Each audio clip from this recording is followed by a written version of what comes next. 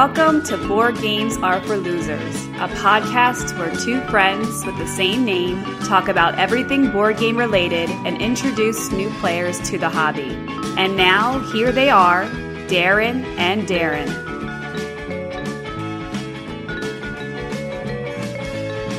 Welcome to today's episode of Board Games Are for Losers. I'm your host, Darren. And I'm also Darren. And today we're going to be bringing you a segment of the Losers Pick a Winner. And we're going to be looking at the game Kingdomino. And we have with us a special return guest, Joelle. Joelle, welcome back to the podcast. Hey guys, thanks for having me back. So, we really wanted to have Joelle back as a guest because... no one else will come on the show. Well, that's true. But also, she's our first example of the success of our podcast because since being on the show, Joelle has continued to play several games with us. Yes, by choice. That's right. We don't force her. It wasn't by force. Thank you for specifying that. That was important. I think you played Sagrada, Yep. Azul. Yep. And not only have you played Kingdomino, but you bought it. Correct. So that's why we wanted to have you on to discuss Kingdomino today. And Ron, why don't you give us a rundown of Kingdomino? Okay. In Kingdomino, players draft tiles in order to build a 5x5 grid in front of them. Unlike traditional dominoes, these dominoes have 6 different colors to represent terrain in their kingdom, i.e. blue squares for water. Some of the squares will have crowns on them, which are used for scoring. The goal is to connect squares of the same type together to include the crowns, because at the end of the game, you score by counting the connected squares of the same color and multiply that by the number of crowns. So if you have 5 blue squares connected that contain 2 crowns, you would score 10 points. Do you need me to do that math again? I think I got it. Okay. The dominoes are numbered 1 to 48, which reflect their value in the game, i.e. the 48 domino has lots of crowns on it. Each turn, 4 tiles will be revealed and ordered by number. The domino you choose in the first round will determine the order you pick in the next round, and so on and so forth. So the better domino that you pick will make you go later in the following round. Play continues until all the dominoes are gone. And I might add, it plays up to 4 players. With the expansion, it goes to 5. And it plays about 15 to 20 minutes. Yeah, except when you're playing. You tend to go... Stretch. Yeah. It depends on my mood. A lot of noises that come out. That's a lot of noises. So let's talk about some of the pros and cons of Kingdomino. Joelle, what do you like about Kingdomino? So I think the first thing that jumps out at me with Kingdomino is I really like the theme. The way I think of it, it's kind of mid-15th century or so, where you're, a lord and you're trying to build a kingdom. And that kingdom is supposed to be worth more than everyone else. And so you're trying to get points to extend that lead. Okay. How did you determine it's mid-15th century? That was very smart. I was actually a history buff in college. I just actually lied to you, Darren, and you believed me. Okay, fair enough. There's castles involved, and there's patches of land with, farm animals on it. There's also, when we get to the expansion, there's giants. So that's something that makes me think of back in the days when there's like queens. Because that's when they existed. Also, to my acknowledgement of the history, that's when giants were first captured and, very... Here's the thing. This is obviously an abstract game because it's dominoes. But what they did a good job. I mean, we've talked about abstract games before, and it's very easy to just kind of write it off and not work on the theme. To their credit, they have nice terrain tiles. It kind of shows you're trying to build your little kingdom. They have those castles, which are completely useless pieces. Exactly. But very useless. They make an effort. I wouldn't say that's a pro for me. I would say, but they tried. I agree with Joelle. Like, I wouldn't play this like, let's play a castle game. This is the one that come to mind. Right. But the theme is cool. The art is bright and the colors are vibrant and it's fun. So I think the theme is good. Another pro for me, I think the game is really easy to teach. And it makes it very accessible to a lot of people. You can open a box and teach somebody in 5 minutes tops how to play. And the rules are pretty simple. Pick a tile and make sure it matches. When you place it, the placement rules are simple. Make sure it matches another color. Deron, you play with your young children, as do I, and they get it. Yeah, pretty easily. I play with my 6 and 4-year-old now, and the 6-year-old he's got it. There's nothing he doesn't get about the game. I mean, maybe he will miss a few nuances of a strategy, but totally got it. And Joel is not the only one that's bought this game after we've taught it to them. I think I can name 6 people just at work alone that have bought this game now. I feel like we need commission at this point, but it's not going to happen. Right. I will say the rule book is maybe a little hard to understand. It's easier to learn by just having someone teach you or watching a video. Definitely. The rule book's not great. No, it's not the best. And I think, it's very visual. So, like Darren said, you just have to basically connect the same colors, and then you get points based on that. Yep. Deron, what do you like about it? I think my favorite part is that drafting mechanic. That sort of the better tile you pull causes you to draft later the next round, and it makes you think about when is it worth it to take a really good tile, when is it worth it to try to play for the first pick next time. And if anybody's sports fans are listening, it's just like the idea of you finish worse in a season, you get a good draft pick the next year. So you're basically rebuilding. So it's that push and pull of it is really cool, and then I think kids pick up on that and they kind of learn a little strategy based on that, a very basic drafting strategy. Yeah, I think that is a fun part of it as well. Yeah, I would agree.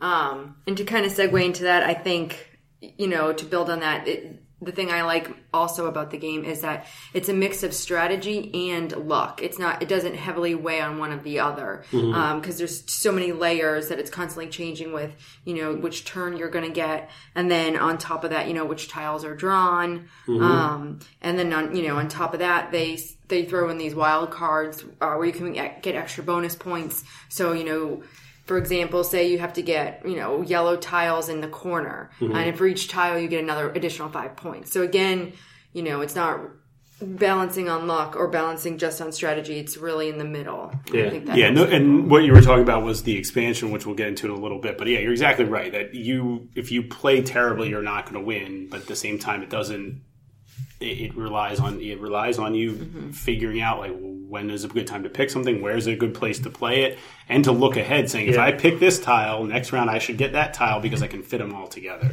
And I will add, that adds a little bit of gambling to it, because you're like, I don't really love this tile, but if it's going to give me a good pick the next turn, I like that. And I think another thing that we didn't mention, but in this game, the rule book on the back has exactly how many of each tiles are out there. And you can look on the table and say there's this many water tiles left. And you can gamble hoping it's going to come up in the next set and try to go for an earlier pick. So I like that aspect of it as well.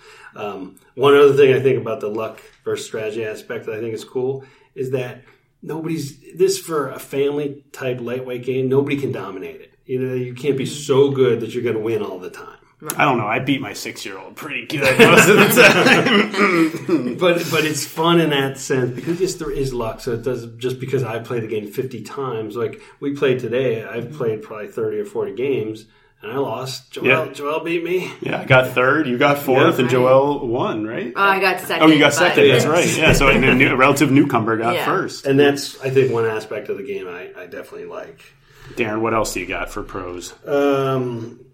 For me, that's it. I think I kind of went over everything that I can think of. I'll throw in the replayability, because I think I forgot to mention this before. It was so I was just looking at my stats here, and since I got this game in May, I've played 51 times, and a lot of that's with my 6-year-old. And that's insane for a game that cost $15. Yeah, 50 plays, and it gets a little bit of the same thing over and over, but since there's so many variety of ways the tiles can come out, because that's really what determines the dominoes.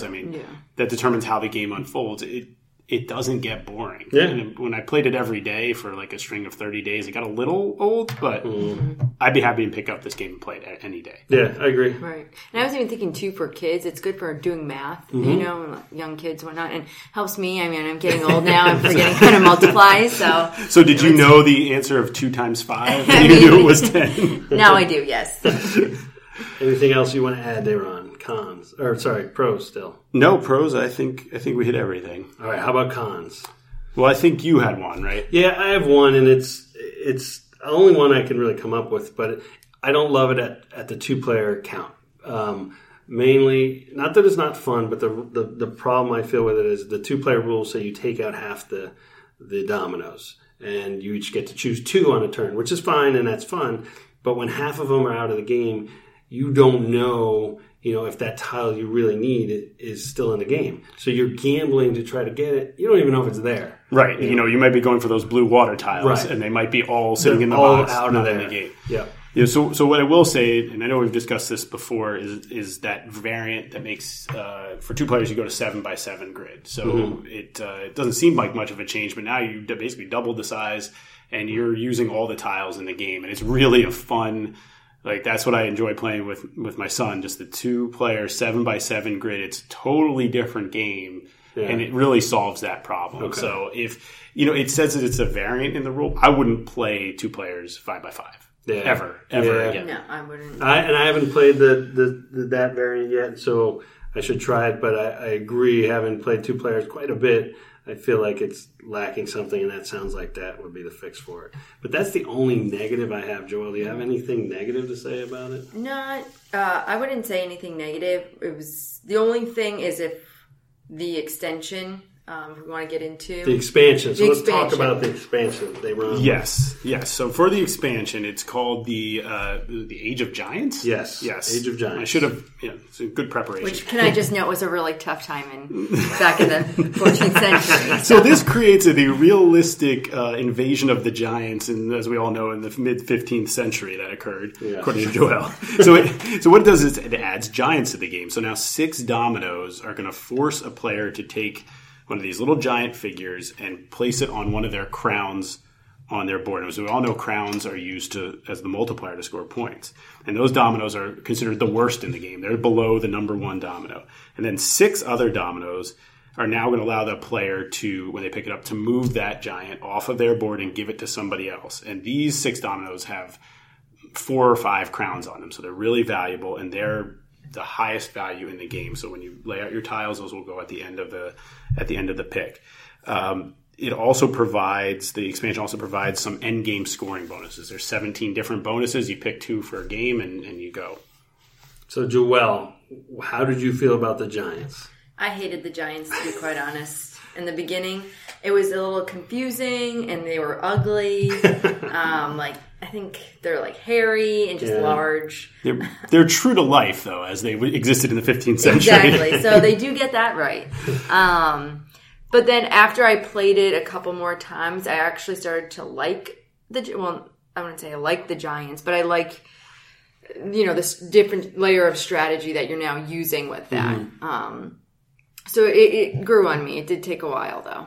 Ron, what do you think about the Giants? Yeah, I agree. I'm kind of lukewarm on them. I like it. It adds that element of it really can now punish you if you pick last in a round. If you pick the best tile, a domino in a round, now you're going to be forced to have last pick next round. And if that giant comes out, you're stuck with it. Yeah. So it forces you now to think more about where you pick each round. At the same time, I think the first time we played it, the way they came out, you basically were able to pick the giant, and the next round move the one that moved it off, and you just went back and forth. So you basically just picked these really awesome tiles and got no punishment for it. But I think that was just a lucky way it came out. Yeah. And since then, I've kind of grown to like them a little bit. You can either take it or leave it. I like the variety it plays. I would play the original equally as well as the expansion. It doesn't matter to me. I think they're both good. Yeah, and I think that's a good point. Is the way I feel about it. I see what both of you are saying. I think I would choose when to play with it. I wouldn't always play with them, but I would. But there's sometimes I do enjoy playing them. When we play at work, and it's a little more fun to be cutthroat. I like the interactive, take that they add. Yeah, I like that. And sometimes I want to play that way. I wouldn't play it with the kids so much. Right. I don't think I'd. Yeah, it's not great. No. Except they like the stinky. I call them the stinky giants because they're gross and hairy, and you don't want them on your board. And so it's kind of fun to do that. But I agree, the cutthroat adds a little bit to the right situation. Yeah. Right. What about the other part of the expansion that includes those bonus scoring conditions? I like those more because I think it adds, and the base game came with the option to play with a couple of endgame bonus scores. Yeah, I never in the rule book. did that. Yeah, it doesn't make it very obvious. But this one is like you flip over 2 tiles. Hey, these bonuses, if you have water in a certain spot, the blue tiles in certain spots, you get bonus points. It just adds a little variety, and it allows you to win in a different way. You don't have to necessarily focus on this big block of blue tiles. You can put them in certain places and get good points for it. So again, it adds variety where the base game doesn't have a lot. Yeah, I agree. I love those bonus scoring tiles. You can either pick them at random or you can choose the ones that you like and add them to the game whenever you want. I think it adds a lot of variety and a little more strategy. So I like them quite a bit. Anything else about the expansion? Well, from having be the owner of the expansion, I can tell you it's very annoying when you try to separate it out. With most expansions, this is the case. When you try to separate out the expansion contents from the regular game, this is hard because you have to take all those dominoes out, set them aside. Then when you set the game back up, you have to make sure they're all mixed in well. And that's annoying because the dominoes are very thick and chunky. Yeah. They're not easy to shuffle or anything like that. So it's annoying to set up when you transfer back from the base to the expansion, and it's annoying to tear it down. And the boxes are weird sizes and they don't fit together. Right. You can't put everything in one box. Yeah. Maybe there's another solution for it out there. I haven't seen it, but I don't know. I agree because I did buy the expansion too, and it's a pain that they don't fit in the same box. We did forget to mention the expansion comes with that little tower. Yes. The tile dispenser. Yes, that's awesome. It's pretty cool. Yeah. It's almost worth the price of admission.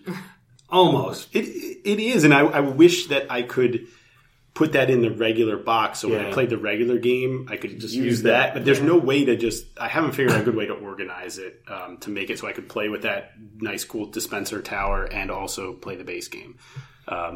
Plus, you said the cost of admission here, the expansion is more expensive than the base game. Yeah. But the base game itself is only about $15. Right. So I think that's a pretty important point here. I've played it 50 times. Yeah, it's well worth the money. I mean, we usually, want to talk about for these games, who do we recommend them for? And honestly, I think at $15, you just got to go buy this game. It's so good. You'll play it. You'll get your money's worth out of it. Right. And it's a good family game. It's a good friend game. Mm-hmm. I think that's why I bought it. Yep. You can bring it to family gatherings, teach it quickly, and have fun with it. And I don't think it's not like a $50 game where I want to play it first to see if I get my money's worth. For $15, definitely I'd say go out and buy it. Maybe hold off on the expansion. Yeah. Yeah, that's what I would say. Buy the base game if you really like it. Want the extra variety, buy the expansion, but you'd be fine totally with the base. My number one recommended game by far to everybody. I would agree. This is a thing I'd recommend to everybody. And Joelle bought it. Yes. Her first game in her collection that is sure to grow. Right. Sure to grow. Not like myself. I didn't think there was a short joke coming. No, there was no short joke. I was going to make a joke about the size of Darren's game collection. For the audience's reference, I'm almost 5'1". That's right. Almost. Not quite. Joelle, thanks for coming back on the podcast. Yeah, thanks again, guys. Good to have you again. And that is King Domino. Go out and get it right away. Sayonara. Sayonara.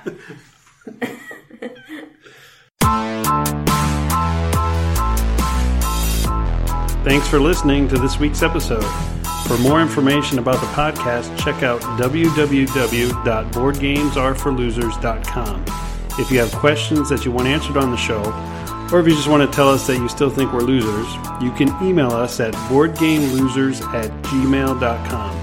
You can chat with other losers in our forums over at BoardGameGeek.com by visiting guild number 3300. And don't forget to check out our amazing board game photography on Instagram by following @BoardGameLosers.